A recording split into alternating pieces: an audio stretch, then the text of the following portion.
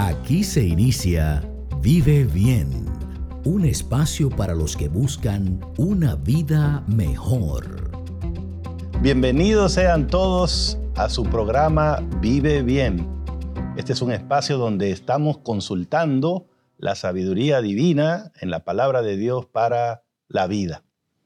Y como pueden ver, me acompañan en la mesa de diálogo hoy el pastor Vladimir Polanco, el pastor Adam Dick y el pastor Jorge Zul, su servidor, el pastor Roberto Herrera. Es una alegría tenerles y acompañarles en la próxima media hora. Quiero contarles que hoy estamos proponiendo un tema, pero de muchísima actualidad y que es pertinente a todos nosotros. Lo hemos titulado ¿Cómo afrontar la deuda? Imagínense qué maravilloso será el programa de hoy, qué necesario para todos, porque sin duda la deuda, el crédito ha llegado a ser prácticamente un estilo de vida. Pero le cuento que cuando vamos a la Biblia, la palabra de Dios no lo recomienda como un estilo de vida para aquellos que creen en Dios y creen en su palabra. Sin embargo, son millones, muchos, muchísimos los que viven hoy con planes de pagar lo que consumen hoy con un dinero que piensan conseguir más adelante. No tienen, no saben de dónde vendrá, pero se endeudan. Ese es el patrón de la deuda. Y la palabra de Dios no dice que sea pecado tomar prestado, pero sí nos alerta acerca de algunas de las consecuencias de esta situación.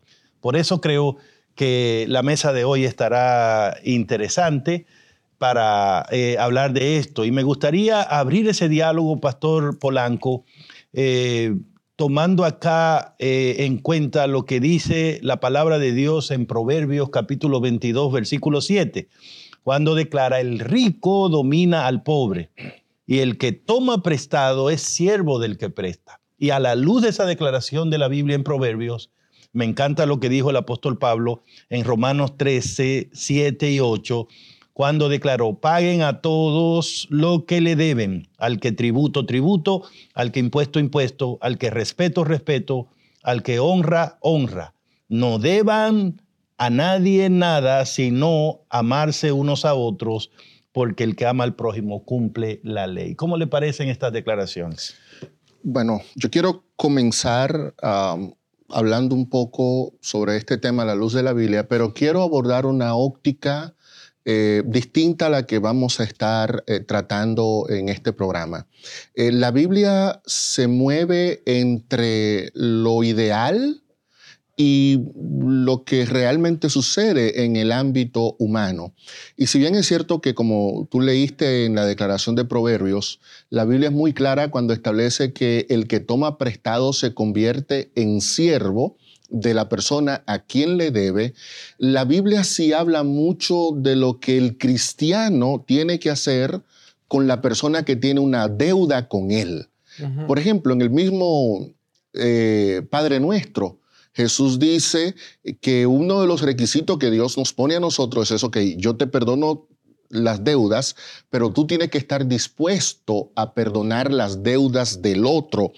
Moisés, en el libro de Éxodo, capítulo 22, versículo 14, le dijo a los israelitas: si alguno hubiere tomado prestado bestia de su prójimo y fue estropeada o muerta, estando ausente su dueño, deberá pagarla. Entonces, aquí se está hablando de una persona que toma prestado y el compromiso es: tienes que pagarla. Y hay una etiqueta que la Biblia le pone al que no asume su compromiso con la deuda.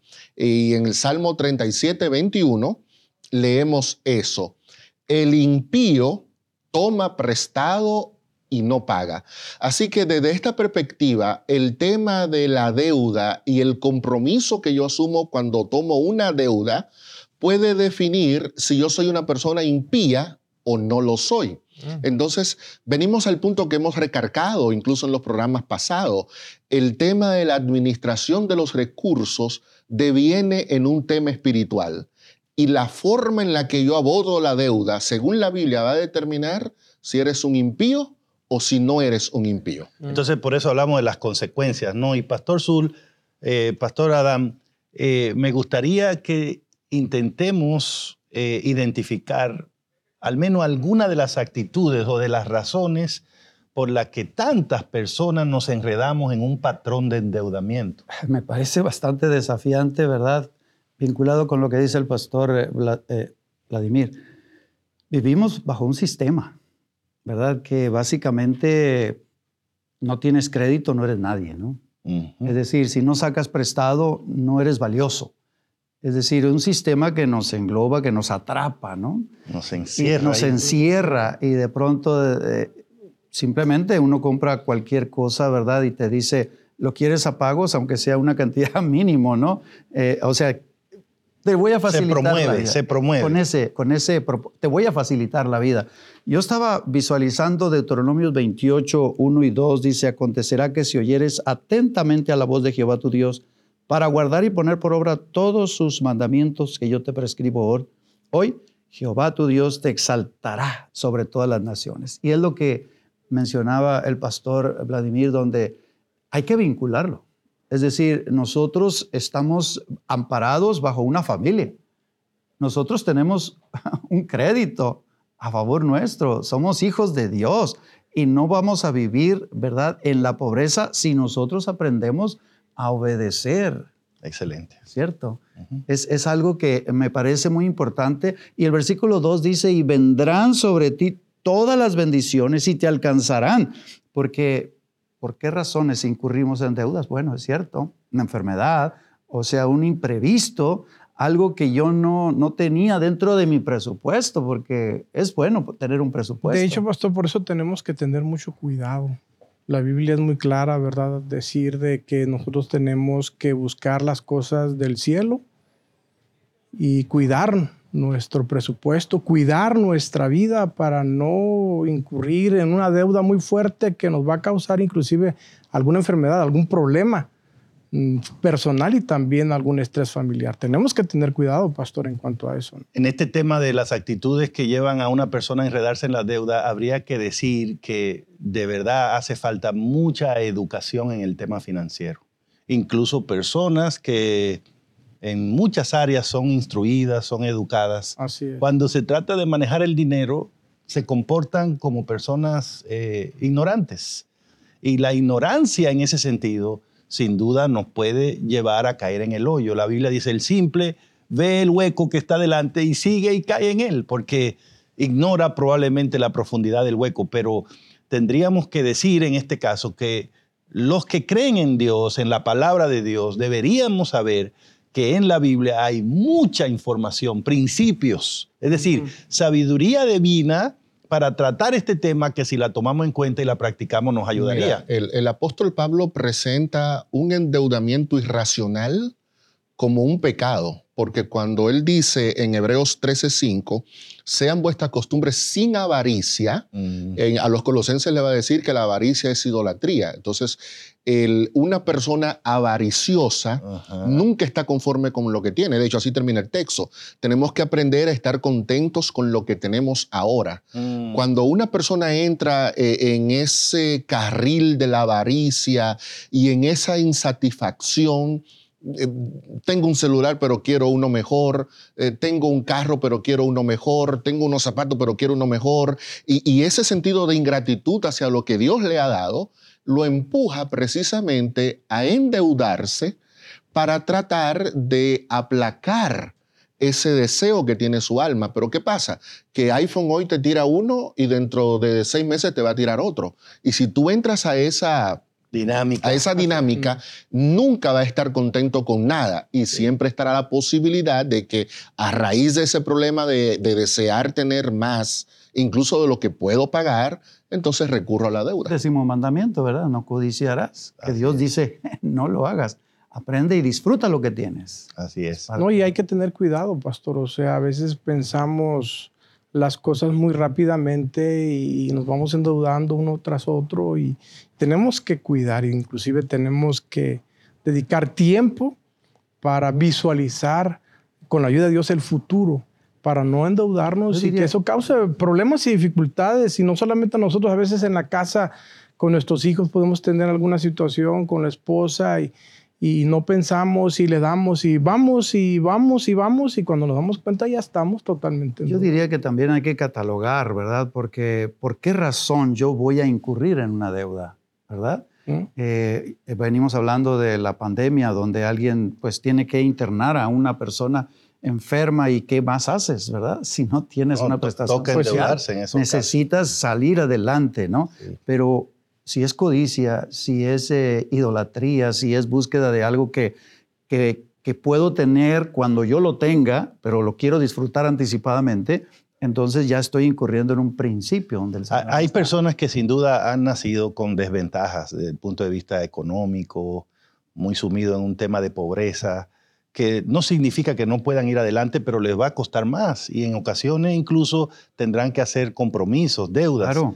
Pero la buena noticia es que incluso sea cual sea la razón que nos llevó a un patrón de endeudamiento, hay ayuda para todos en la palabra de Dios. De los principios que me gustan, por ejemplo, que son como básicos en la Biblia, la palabra de Dios dice, mira, no se puede servir a Dios y a la riqueza, ¿no? Si te metes en eso va a haber problemas. O sea, es bueno tener dinero y todo, pero si deja que el dinero se ponga en el lugar que le corresponde a Dios, va a haber un problema. Junto con eso, la Biblia también aconseja, en 1 de Juan, capítulo 4, que no amemos al mundo, ni las cosas que están en el mundo. Probablemente eso tiene mucho que ver con lo que mencionaba Pastor Polanco del tema de la avaricia, ¿no? Bueno, y en Lucas 14, Jesús dice que precisamente una persona sabia, antes de aventurarse a un proyecto grande, vamos a decir, antes de meterse en una deuda, digamos que para comprar una casa o para comprar un carro o para garantizar los estudios universitarios de sus hijos, Jesús dice, bueno, tienes que sentarte y calcular, porque si la casa que quieres no está dentro de tu presupuesto, no es sensato incurrir en esa deuda. Tremendo. Entonces, ese principio bíblico lo que establece es que mi deuda no puede ser superior a lo que yo soy capaz de pagar. Tremendo. Muy bien. Pues sí. Y entonces ahora me gustaría agitarlos para que vayamos probablemente al punto central de todo esto, al mayor bien que le podemos hacer a nuestros amigos que están con nosotros, televidentes y oyentes. ¿Cómo salir de deudas si ya estoy atrapado? ¿No? Porque seguramente hay muchos en su pantalla, en la radio, escuchándonos y nos dicen, bueno, ¿cuándo van a decir cómo me salgo de esto? ¿Algunas ideas? Porque van a decir, ya el consejo está llegando más tarde. Sí, muy bonito, pero díganme algo que me saque de este apuro. ¿Alguna idea práctica podría ser? Yo creo que pudiéramos iniciar poniéndonos en sintonía, ¿no? Con Dios y decir, ¿cómo está mi relación con Dios? ¿Cómo estoy en cuestiones de obediencia a la palabra de Dios? He aprendido a confiar en Él. Estoy contento con lo que Él me ha dado, porque esa es una de las características. ¿Usted cree, Pastor Adam, que una persona puede terminar en patrones de endeudamiento debido a deterioro en su relación con Dios? Por supuesto, es decir, cuando nosotros somos avaros, idólatras, estamos viviendo como el vecino, es decir, queremos anticipadamente reflejar algo que no somos y que Dios no nos ha llamado a reflejar. Y le veo una relación ahí con el tema del diezmo, que lo hemos tocado en otras entregas del programa, porque cuando una persona es capaz de robar lo que le corresponde a Dios, tomar lo sagrado para usarlo de cualquier manera, se está poniendo en un terreno donde la bendición de Dios no puede acompañarlo. Lo que va a seguir a partir de ahí es que la persona va a entrar en un patrón de... De hecho, miren lo que dice la palabra de Dios ahí en el Salmo 50, 14 y 15. Sacrifica a Dios alabanza y paga tus votos al Altísimo. Excelente. E invócame en el día de la angustia, te libraré y tú me honrarás. Es muy importante nosotros, claro. Agarrar la mano de Dios y decir, Señor, sácame. Dime cómo salgo. Es que primero es Dios. Dice Mateo 6:33, mas buscad primeramente el reino de Dios y su justicia. Todo lo demás vendrá por añadidura. Primero Dios. Cuando yo tengo una verdadera relación con Dios, Dios me va a ayudar también para enfrentar las situaciones de la vida, inclusive el asunto de la deuda. Yo tengo que estar bien con Dios. En la medida que esté bien con Dios, voy a poder tener... Esa es la premisa, ¿no? Esa es la premisa, exactamente. Yo diría tres aspectos prácticos, pastor. Más bien, número uno. Número uno, tengo que hacer un listado de todas mis deudas. Saber identificarlas. No es que, que me apareció hoy Juan, mañana me aparece Pedro, no. Saber, le debo a esta empresa, le debo a esta persona. Hacer un listado de esas deudas. Número dos, tener la suficiente inteligencia emocional como para saber negociar. Eso es muy importante. Porque si no tengo esa habilidad, me voy a metiendo en un problema, porque en el momento no puedo pagar a todo. Entonces, saber tener esa capacidad de negociar con la persona a quien yo le debo. Y número 3, yo diría que comenzar a salir de las deudas más pequeñas. A este le debo 100 y a aquel le debo 1000. Bueno, déjame salir de este.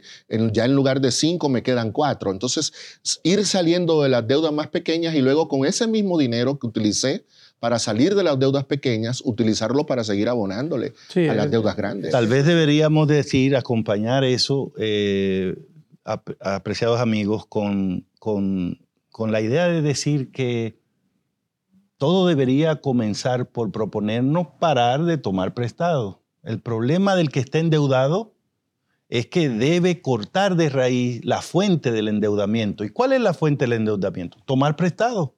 Si tengo una situación ahora de endeudamiento, lo primero en lo que averiguamos cómo se va a pagar lo que debe es, bueno, a partir de aquí no tomo más prestado.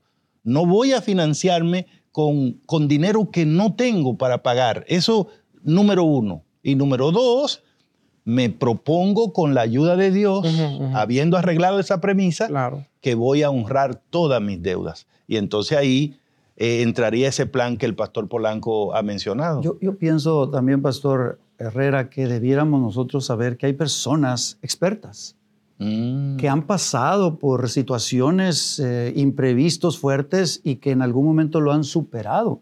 Dentro de nuestro entorno religioso, social, personas en las que podamos confiar. Yo iría con el pastor y le diría, no sé, yo sé que él no es un experto financiero, bueno, en su mayoría, ¿no? Sí. Pero él me puede decir, mira, hay una persona que yo conozco, él te va a dar unos buenos consejos. Hay que aprender a pedir ayuda, creo que. No, me encanta eso. Sí, y otra cosa muy importante, porque me ha pasado, ¿verdad? En algún momento yo he recurrido a personas que me ayuden. Me ayuden, o sea, tengo que recurrir a alguien. Ahí en una ocasión, un hermano ahí en la iglesia tenía un proyecto y tenía miedo para enfrentar esa situación, ese proyecto. Oré a Dios, le pedí consejo a Dios, fui a la palabra de Dios con mi familia y le dije a mi esposa, ¿sabes qué? Yo necesito pedir un consejo. Y el hermano oró conmigo y me dijo, pastor, mire, usted tiene que hacer esto y esto. Y me dio seguridad, porque primero consulté a Dios. Muy bueno. Familiar, y fui y me dio un buen consejo y gracias a Dios salimos adelante. Pedir ayuda de personas sabias. Así que tenemos ya un experto aquí también. Pero ahora que el pastor Sul menciona eso de que ha tenido que ir donde personas a pedir ayuda, pastor Polanco, fíjate que me planteaba esta situación. ¿Qué pasaría si alguien viene endeudado, buscando ayuda donde nosotros y nos dice, ¿sabes qué? Necesito que me apoye siendo mi garante en un préstamo que quiero tomar para limpiar todas mis deudas? Fiador, ¿verdad? ¿Cuál es más o menos la posición de la palabra de Dios, de la Biblia en ese sentido? Mira, la Biblia va en 2 direcciones. En ese sentido. Con el tema de las fianzas. Con el tema de cuando alguien viene a ti. Ok. Número 1, Salomón es muy claro y dice, no te recomiendo que seas fiador de nadie. Ok. O sea, el proverbista dice no. Y tomémoslo como un consejo de Dios, ¿no? Es la palabra de Dios. Ahora, número 2, Jesús dice, el que viene donde ti a buscar prestado, dale. Entonces, no le preste. Es como que lo que Jesús está diciendo aquí es, o la Biblia, ¿no? Sí. Mira, no te pongas de garante de una persona porque eso te puede traer un problema no solamente a ti, sino a tu familia, a tu entorno. Porque no es porque yo no confío en el pastor Zul o en el pastor Adán. Es que un fallo en ellos no solamente me compromete a mí, me compromete a toda mi familia. Tremendo. Entonces, yo tengo que cuidar mi primer redil, ¿no? Que es la familia. Correcto. Ahora, número 2, lo que Jesús dice es un plan mejor.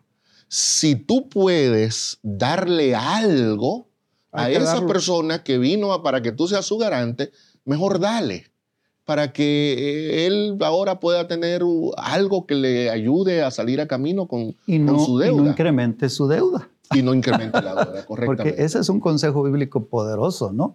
Yo no puedo ser tu garante, pero mira, tengo esto y yo voy a Y eso te lo doy para apoyarte. Wow. O sea que salvamos ambas cosas, ¿no? Claro. Hay que decir que el que está apurado hay que ayudarlo. Pastor, Pero la ayuda no es hacerme responsable de la deuda, De la porque deuda. se va a complicar más. en una ocasión llegué a una tienda y decía así, hoy no se fía, mañana sí.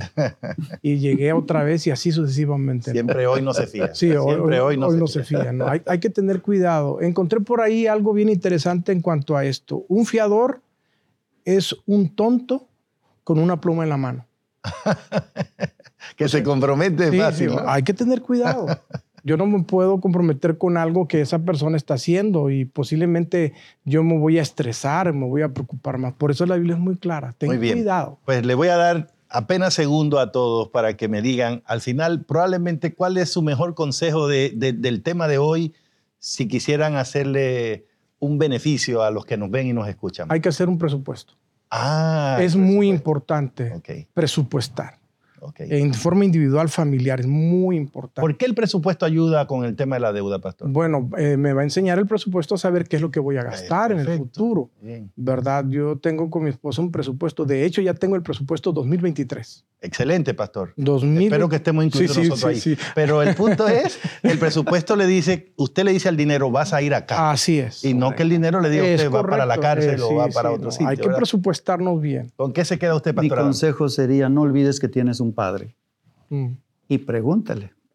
Yo cuando estoy en una encrucijada le llamo a mi padre terrenal, pero igual a mi Padre Celestial le digo, oriéntame, dime qué hago, a dónde toco la puerta. Amén. Qué bonito. Pastor Polanco. Pues yo me quedo con esto, al igual que nuestros oyentes y nuestros televidentes, yo tengo que pagar una casa, yo tengo que pagar una tarjeta, yo tengo que pagar los estudios de mis hijos, entonces me quedo con toda deuda que tenga, debo pagarla, porque si no la pago, Dios me considera un impío.